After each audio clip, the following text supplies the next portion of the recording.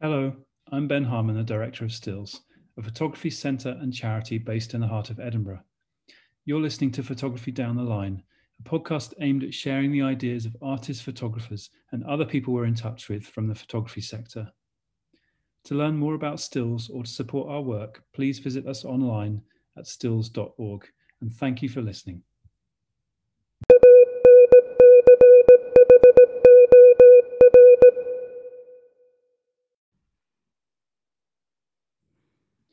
Hello, am I speaking to Lorna McIntyre? Speaking. Hi, Lorna. Thanks so much for sparing the time to do this. Where are you? And I like to ask what might I be interrupting with this call? I'm in my studio and probably interrupting a bit of coffee drinking. I tend to do kind of the boring stuff at the beginning of the day, like a bit of admin, ordering materials, few emails and things. So probably that kind of side of work rather than anything too exciting. Yeah, the stuff that requires the coffee, the fuel initially, and then perhaps Yeah, perhaps less so the creative side when you come to making. It's an obvious thing to say, but do you enjoy that part the most? most of the time, But sometimes it takes a little while to get into that place Yeah, where it is kind of happening. I think it's the kind of the harder side um to get to get into. yeah, Whereas it's easy to send a few emails and yeah. order paper, buy some film, yeah, all these kind of things. Yeah, and I know as a parent, it must be really hard to find that. Is it hard to find that creative time? Have you worked out a way of doing that, of sort of being an artist and a parent at the same time? I think it's a work in progress, definitely. And obviously the pandemic has put a lot of pressures. Um, I think I felt like I kind of had it quite sorted early on, but I think due to the pandemic, and I think it's also maybe a bit harder being with a very chatty 4-year-old than it is with a very quiet baby. I could kind of work quite well in the first non-verbal years during nap times, and just even had kind of more headspace, I think, because it was a lot quieter. Yeah, So it's kind of evolving all the time. I think that yeah, juggling act. yeah. Always remember the Glasgow-based artist Kathy Wilkes, who I know you know and is hugely respected, commenting that the art world doesn't really let you have children. I don't know if it's got any easier since she said that, probably about 10 years ago now, but I think there's a lot of truth in that. Would you agree? Yeah, I think it definitely there's a lot of things that makes it a lot harder. Um, Residencies, Mm. openings, I managed to go to quite a lot early on when bedtime's less of a kind of distinct, definite point in the day, Yeah. and they're easier to kind of keep away from doing any damage to things. But I mean, obviously, it's all changed so much with COVID. You know, there hasn't been these openings and events that I might have otherwise tried taking Romeo along to a bit more. But no, I'm even surprised sometimes with the amount of things that have gone online in the last year and Mm. a half have in some ways made things easier because if things are recorded, I'm quite often able to attend events that I probably wouldn't otherwise.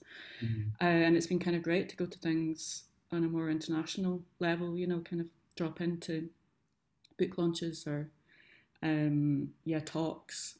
But quite Mm. often they are still one-off events programmed at 6 o'clock or 7 o'clock, which is quite difficult timing for those with Mm. young children. Yeah. Um, so yeah, there was even one on motherhood and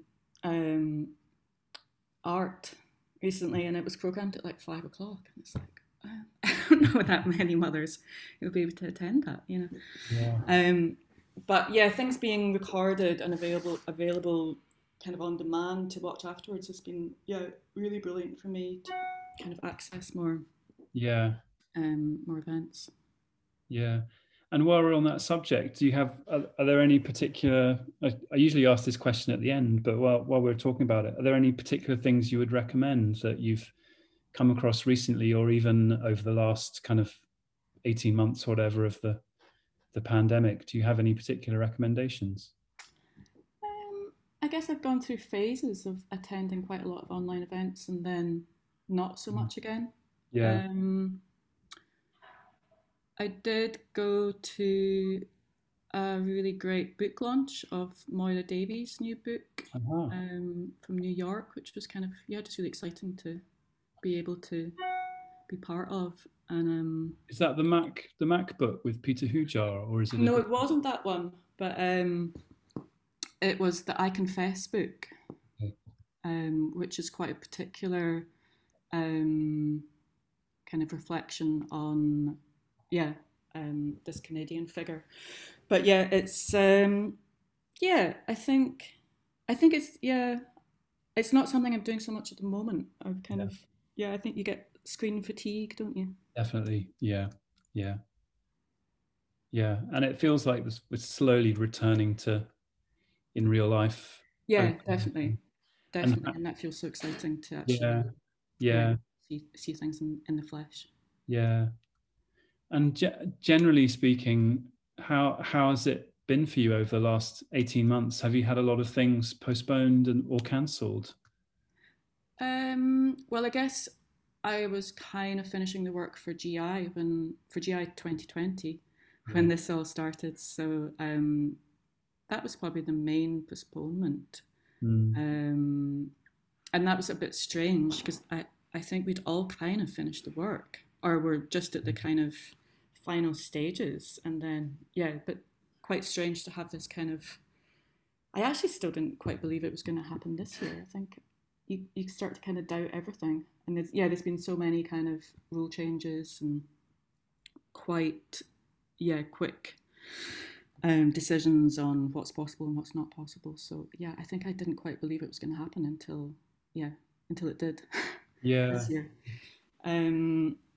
But it's been quite a tricky period in terms of, I think, just having that kind of space around the work. I guess I've had quite a lot of kind of shortened amounts of time in the studio, kind of half days rather than whole days, and found it quite difficult to get into that kind of headspace of kind of being in the work somehow. And problems with access to facilities and dark rooms and not been particularly easy, but there's also been plus sides, I think. I've spoken to a few of the artists we've been working with here who've had exhibitions postponed, in some cases postponed twice, but are presenting work that was almost finished over a year ago. And just that must be really strange, kind of sort of living with that work and sort of revisiting something that was kind of finished and ready to go, that you'd maybe moved on from a while ago. Did the work that you presented in GI change at all in the run up to when it did actually open, or was it pretty much as it was always intended to be for 2020? No, it changed, definitely. I had made this series of photographs for the first iteration. And in fact, in some ways, I think I benefited from having that extra year, because I think, I kind of ended up having quite a bit of time away from the studio. I couldn't access the studio for a while during that first lockdown. And the darkroom was at street level, which is the one I mainly use. It was closed for quite a bit of 2020.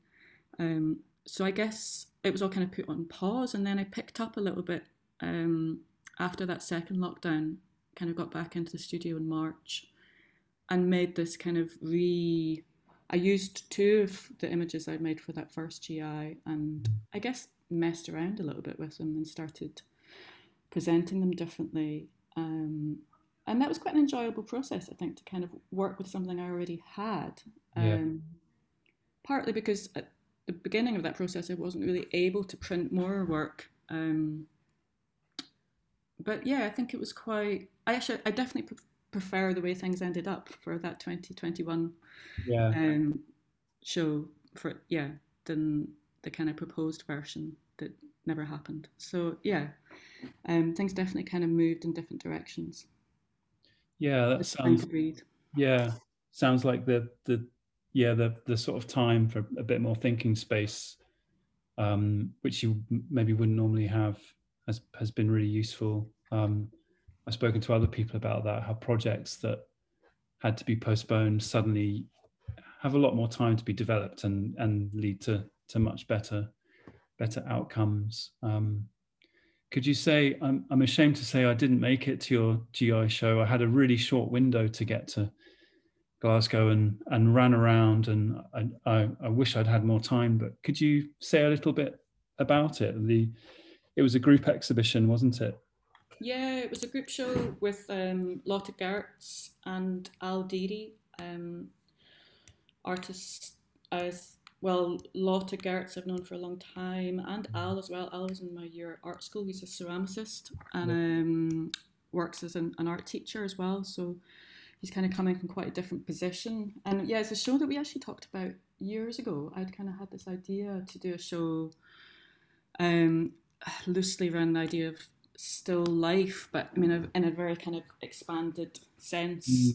And I was quite interested in what might happen with Lotte works predominantly with printmaking and painting, and Al works as a ceramicist. So I was quite interested in how the work might come together with my own photographic installation kind of approach to kind of working around kind of loose subject matter, but in very different methods. Yeah. So yeah, it's had a very long. I think that's another reason I didn't quite believe it was going to happen, because we started talking about it. I was definitely pregnant at the time, and and I have a 4-year-old, so I think that puts a definite time scale on it. But we spoke about it quite a lot, but we couldn't quite decide. I think we wanted to do a show in someone's flat, but then none of us really wanted to use our own flats. So it kind of grew and changed. And then Al got this space in Maryhill as a little pottery.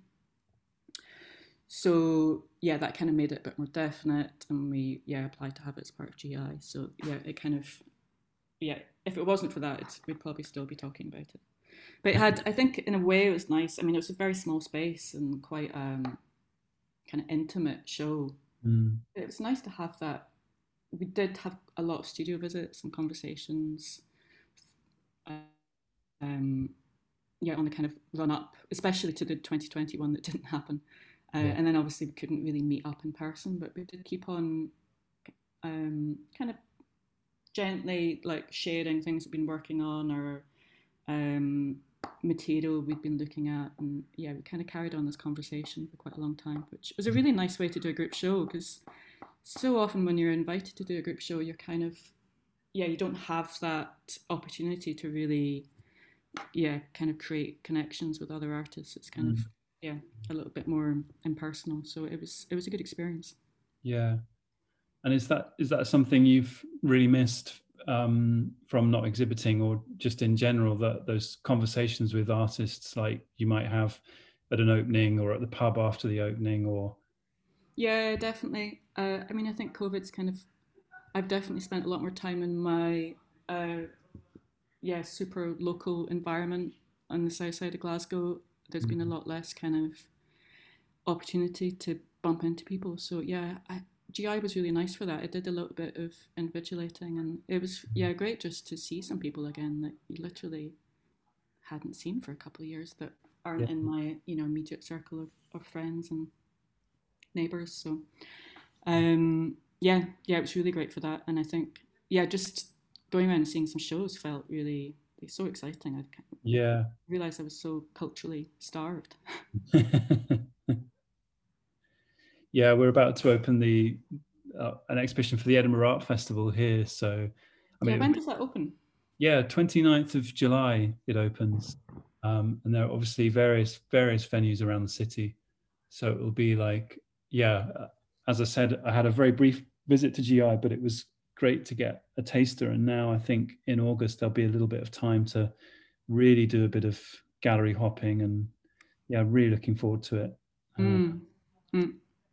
Yeah, I think the fact that GI was a bit smaller this year, I enjoyed. I felt like, yeah, I was able to make a bit more of a dent on the map going around, and I guess a few things were on a little bit longer as well. So it was a bit less overwhelming than it's been previous years, and yeah, some really great shows.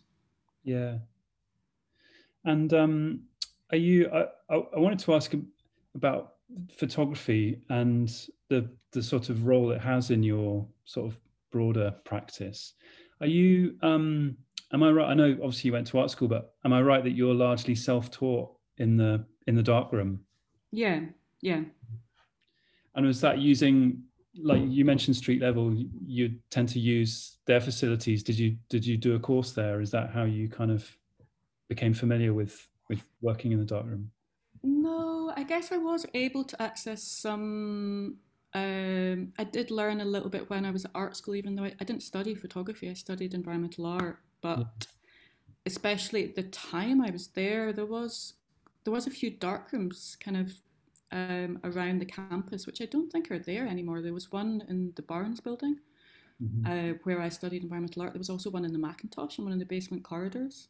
And when I was there in the late 90s, as part of your first year, you'd kind of do all these modules and slightly different kind of ways of making work, and photography was one of them. So I guess I learned some very basic things Yeah. in yeah first year, and then you were able to do a kind of a crossover project at a later point. So Right. I spent a couple of weeks in the photography department in second year, and then I did kind of dabble a little bit for a long time, both in the undergraduate and when I went back to do the MFA. I was then able to kind of get into the photography department and do some printing, but yeah, I've never really had a lot of instruction, but No. I think in some ways I think that's allowed me to kind of um, maybe develop quite a singular approach to how I want to use photography. Don't Mm. feel too bound to the rules because I've never learnt them. um, but yeah, at various points I have had some more formal input from people. In fact, Alan Dimmock, he helped me a little bit later on, Yeah. the darkroom in Flourish, and he helped me make some prints. I think at a point where I didn't have any darkroom access anywhere else. Mm, mm. Yeah, In Flourish Studios in Robertson Street, in that yeah, amazing sort yeah, of loft space. Yeah. yeah, exactly. Yeah. And you're quite interested in the process, aren't you? Or um, what's the word? Yeah, sort of experimenting with the process and using different kind of materials in the production of the prints, like sort Yeah, of soft drinks, for example. yeah. I guess it's yeah. I guess I'm quite interested in where working with photography and working with other materials kind of meet. Yeah.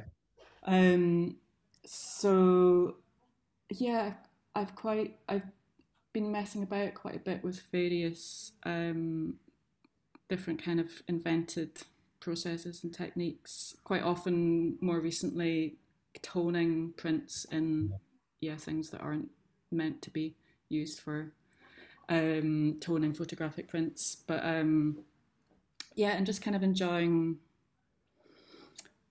yeah having a kind of freedom with photographs as objects, really, um, rather than them being somehow these precious um, yeah precious yeah I think I'm more interested in actual photographs than in photography in a Yeah. way.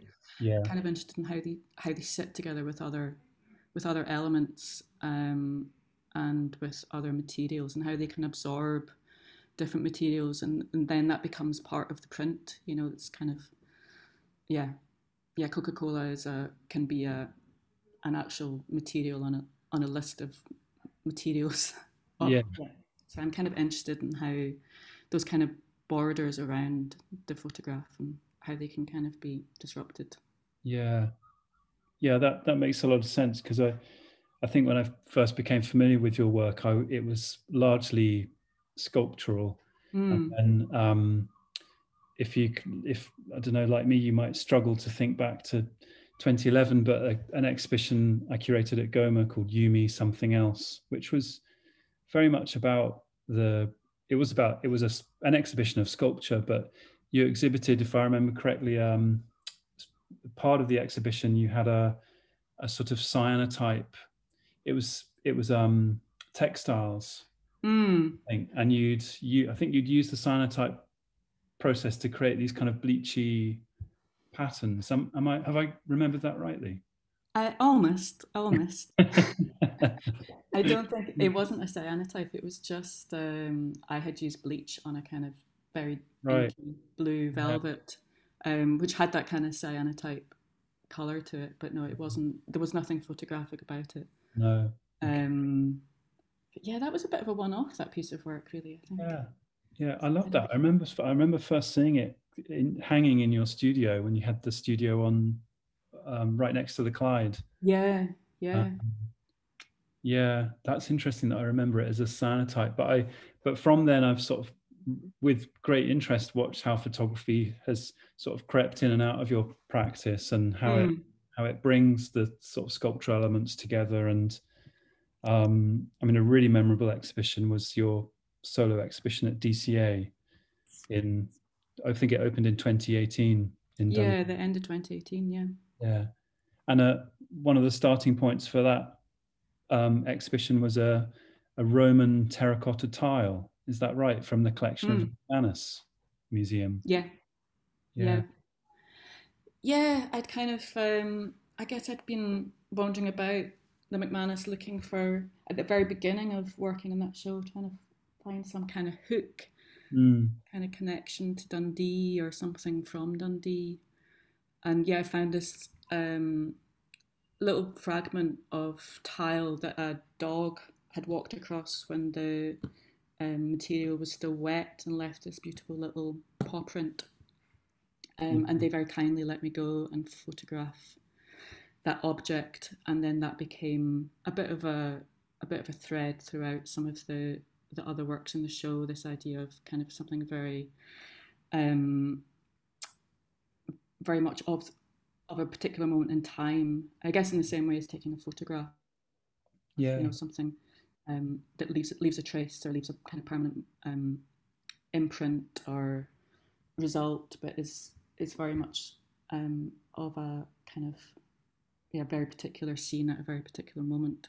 But also that idea, I think, of the paw or the hand became another kind of thread, like Yeah. um, more this idea of a kind of unconscious movement of the hands. I filmed my daughter as she was a newborn baby, just kind of doing these amazing, strange movements with their hands that newborns do, kind of grasping at the air, but very, yeah, somehow very much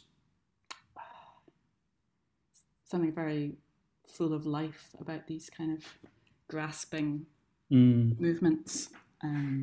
Yeah, and I also had these kind of clay elements that were made very basically just by moving clay in the palm of my hand.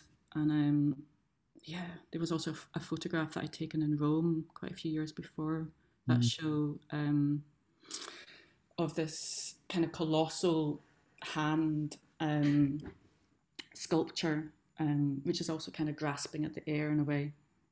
So yeah, there was a few different threads that kind of ran through that show, but Yeah, I think the Roman hand, I think, was included in Ambit, or a yes, version of it in yes, yeah, 2017. Yeah, yeah. we had I your work. think it's a slightly different Yeah, version. Yeah, yeah, yeah. I love that idea of of these sort of traces or impressions that we leave behind. Um, and yeah, and um, yeah, I mean, how else is, because I know you bring a lot of sort of poetry and literature into your work as well. How can you say anything else about how photography sort of brings all these things together, the archaeology and poetry and literature, or is it just sort of is it just one element of the sort of binding process that, you know, results in the work you want to present? That's quite a difficult question, Ben. Sorry. Questions tend to get longer as I'm asking them. I'm sorry about that. I have a habit of doing that. Yeah, no, I'm wondering, well, perhaps I could rephrase it slightly. Why do you think you keep using photography? How is it sort of useful to you? I'm curious as to why you didn't decide to stick to a primarily sort of sculptural practice. I think I'm kind of addicted to the kind of material elements of analog photography, to film and to printing. I'm kind of addicted to the mistakes that happen. Yeah. Mm-hmm. And I think I still kind of resist in a way being more professional as a photographer, because I feel like my self-taught, slightly haphazard approach kind of gives me more freedom for these mistakes to happen, or more space for these kind of mistakes to happen. Mm-hmm. I've got a slightly faulty camera that I quite often get these weird negatives from, with a funny kind of streak of light, and I've no idea what it is. And I really don't want to know. I think there's something I'm really drawn to about this kind of, it's like mystery of photography, of something coming out of the darkroom process that's surprising. Yeah. So I think I keep coming back again and again to that process because of that, the kind of mystery. Yeah. That makes sense. It does absolutely. And I feel like a lot well, a few other people I know who are in the darkroom a lot talk about that. And Moana Kersley, for one, who's been on this podcast, talks about the sort of happy accidents that happen. And this is part of the sort of magic of the darkroom. I think it's kind of hard to define. I don't know. And it all gets a bit kind of hippie or something. But yeah. I remember meeting somebody years ago at the caravans out of Balfron. There used to be quite a lot of artists who used this little caravan there for residencies, and there's quite a lot of events and things out there. And I remember meeting someone who lived out there. I actually can't even remember who it was, and talking to him about photography, and he was like, "It's silver. It's just silver, man." I think there's something about just the actual physicality of the silver gelatin print, and the actual the kind of physicality of the process that is really fascinating. Yeah. More than the kind of technicalities, which I shy away from a little bit. Yeah. And while you were talking a minute ago, it made me think of this absolutely amazing quote, and I forget, it's from a letter either to or from John Cage, between John Cage and Philip Guston anyway. You might know, I think it's quite a famous quote, and I don't have it in front of me, but more or less one of them is saying how when you go into the studio, your head is, you bring all these people with you, you know, your dealer, your close relationships, all this stuff, and that, you know, if you're lucky, they slowly all leave the studio, and ultimately you yourself leave, and you're left with this kind of perfect environment for creating work. Describe that quite badly. It's an incredible quote, but it made me think about that when you're describing, being the darkroom, and not necessarily from a technical point of view know exactly what you're doing, but loving the results and seeing these kind of accidents happen. I think in an ideal scenario, I'm kind of following the work in a way, or the work kind of leads me somewhere, rather than always having a particular idea of exactly what I want to do, or why I'm doing it. And that's in the kind of best case scenario. And I think think that's been something that's been quite difficult to kind of get into that zone during this last year and a half, because of the time constraints. And yeah, having these kind of 3 hour days in the studio, trying to get somewhere, and then hopping back out, and resuming kind of family life, or so hopefully things are going to get a little bit easier in terms of having more kind of space around the work to get into a kind of a good headspace or a kind of zone. Yeah. And just out of interest, have you ever set up a dark room at home? Have you ever sort of thought about doing that? No. No, I was thinking about that listening to some of the other podcasts actually, like Up. Who was it? Was it maybe Alan Dimmock was talking about having one in the kitchen? Yeah. I kind of love that idea, but and we do have a couple of weird cupboards in our flat, but they're full. It's not something I've seriously thought about. No, but I kind of love that idea of being able to, especially being able to work at night. Would be quite exciting. Yeah. But maybe not in our current setup. I think I might. Yeah. Something to think about. Yeah, rather space dependent. I've just done this is first thing that's come up on Google, so it's probably may well be slightly wrong, but I've just found that quote, and I might as well read it. It was Philip Guston. I believe it was John Cage who once told me, when you start working, everybody is in your studio. The past, your friends, enemies, the art world, and above all, your own ideas. All are there. But as you continue painting, they start leaving one by one, and you're left completely alone. Great. And that was a letter to John Cage? John Cage, to Philip Guston from John Cage. Okay. I believe. Must be, there's probably published letters somewhere that would be amazing to read, actually. Brilliant. I love that. Lorna, not a huge amount of time left, and I know your time is precious, but I wondered the first time I met you, you were on the transmission committee, such an important place, and I wondered how that's, how that sort of changed your practice, how you feel about having been on the committee, what kind of experience that gave you, and perhaps you don't have much time to think about it these days, but was that a valuable experience for you? Oh yeah, definitely.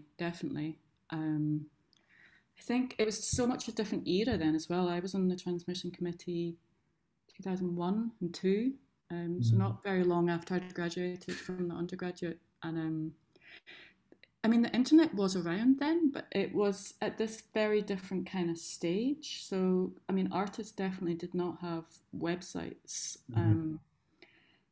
And the world felt very, very different then in terms of, how the art world kind of operated. Artists still had slides, and quite a lot of people would come around transmission, different curators, and you would show slides of all the different members' work to them, which is just so kind of unimaginable now.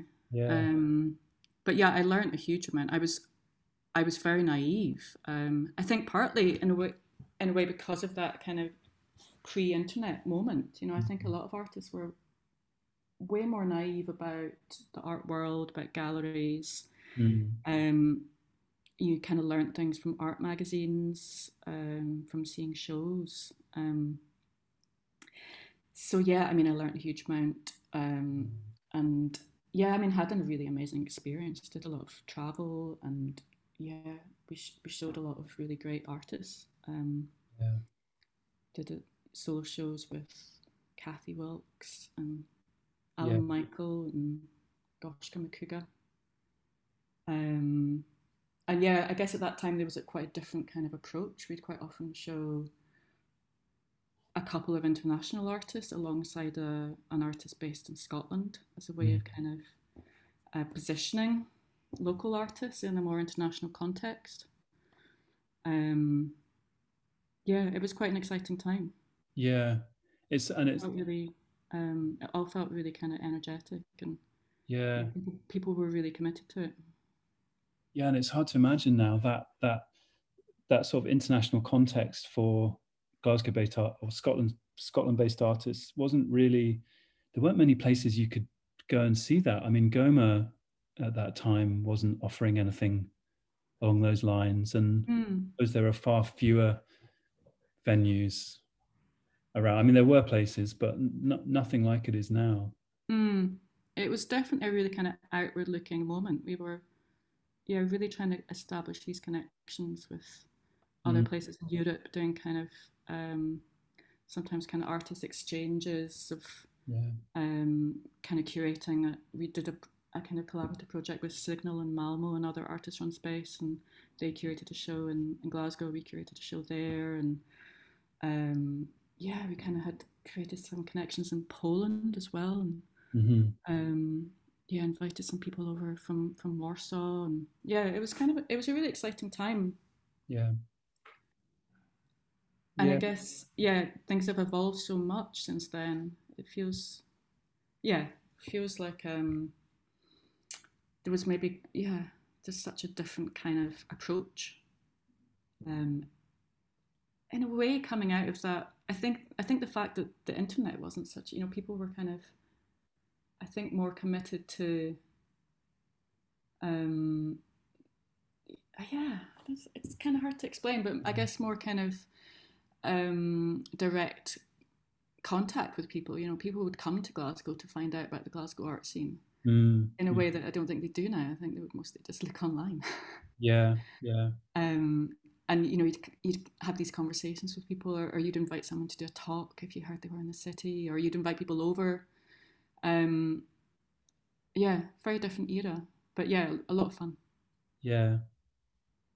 And I should take this opportunity to let people know that a lot of the images and exhibitions we've talked about are on your website, lornamcintyre.com. Um, Yep. Lorna, thank you so much for your time. I was gonna had a few other questions, but should probably round it up there. But actually, I did want to ask finally, what's next for you? Do you have any exhibitions that you're preparing for at the moment, or are you sort of seeing how things settle down um, beyond all the lockdowns and things?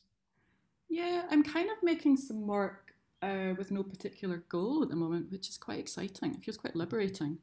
Um, and I was just meeting with Morwena yesterday about writing a text for a show she's working on in Edinburgh, actually at Curfew. So that's in my mind right now.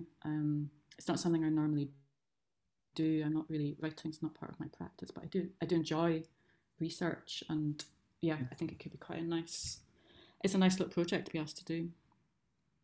So yeah, a kind of mixture of yeah, some quite free exploration of with some new ideas for yeah for prints, and yeah, a bit of writing as well.